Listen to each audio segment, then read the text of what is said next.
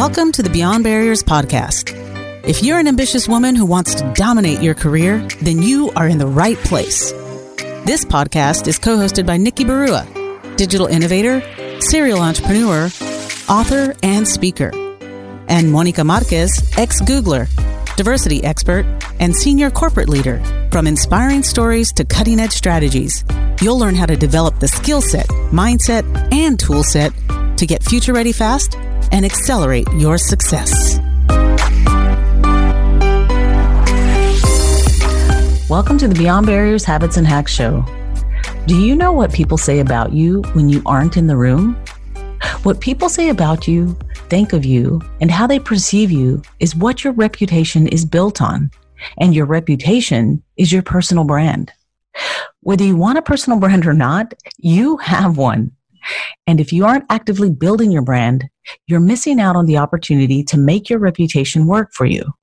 In this episode, we'll share why it's important to build your personal brand and how to get started. So let's start by discussing why it's important to build your personal brand. Well, here's why it's important.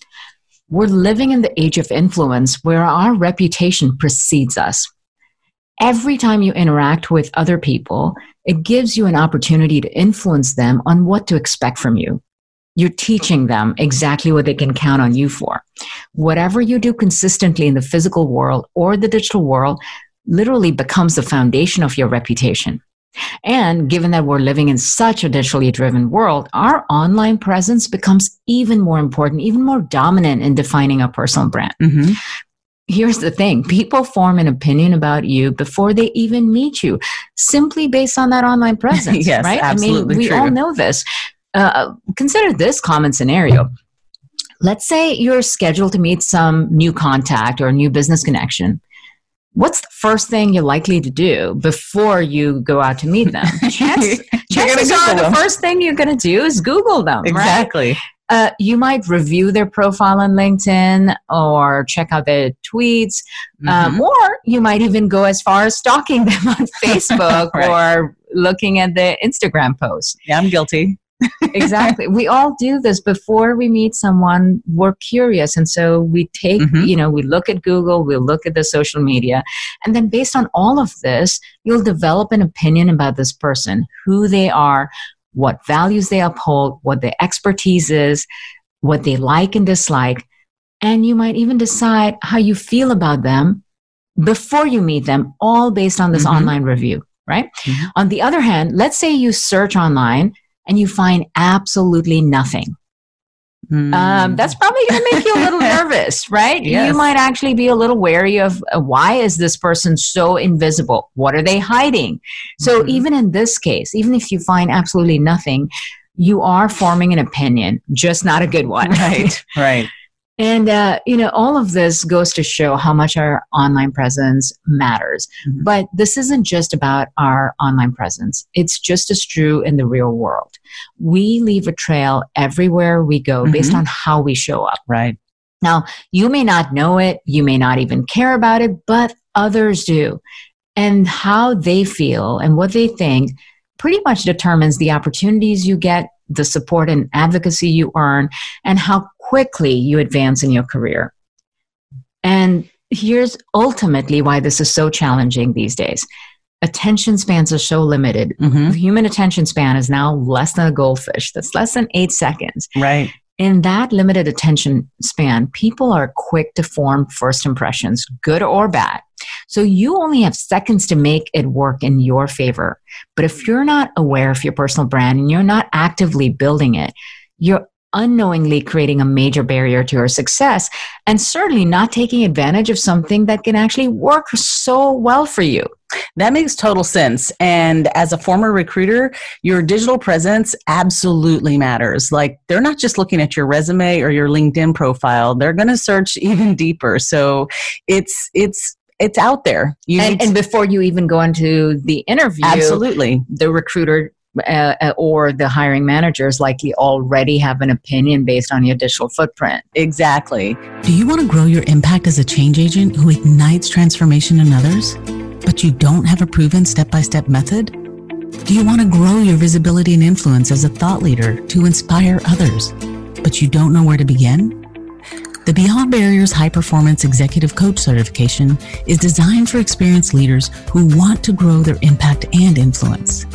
Join this exclusive community of high achievers, advance your career as a leader, and experience the joy of helping others grow. Go to IamBeyondBarriers.com and register for the webinar to learn more. So, yes, building a brand, it feels daunting. I mean, so many people have never actively worked on their brand, and they may not know where to begin. So what are the first steps to take? Well, the right place to begin is to understand your baseline. Figure out exactly where you are today. And here's how you can do it. Here are 3 easy steps to take. Step number 1, do an internal audit, kind of a self-audit, if you will. Review yourself. Look at what your digital and physical footprint is and what it says about you. So here are some things you can do. Do a Google search. In fact, ideally go into incognito mode on Google and type in your name. And type in your company name and yourself or whatever other things you want to search. But look that up. Look in Google News. Look under Google Images. You'll be surprised the kind of things it pulls up that you may not be aware of. And it may not have anything to do with information you've put out there. It could be somebody else, pictures from a wedding or a birthday party or whatever it is. Where they tagged you or something. Where you got tagged and it shows up. And that might be all that shows up. So imagine that is literally the sum total of information someone is getting about you. Right.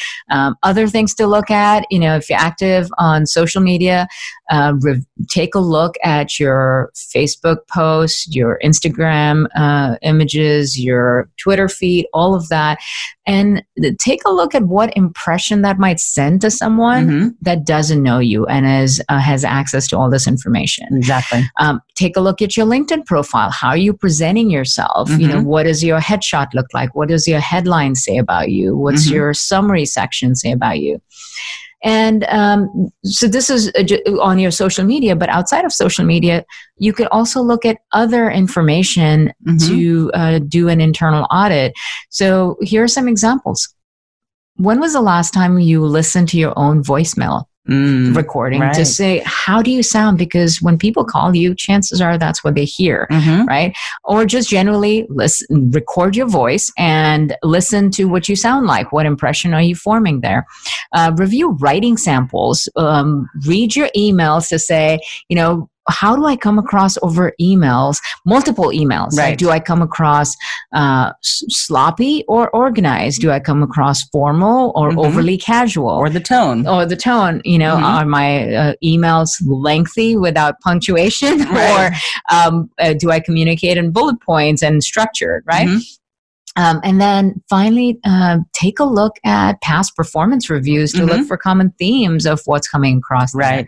And certainly, if you're active in speaking or panels and things like that, look up videos and see how you present yourself. Exactly. That's all of these are ways where you can do a self-audit, and that's the first step to take.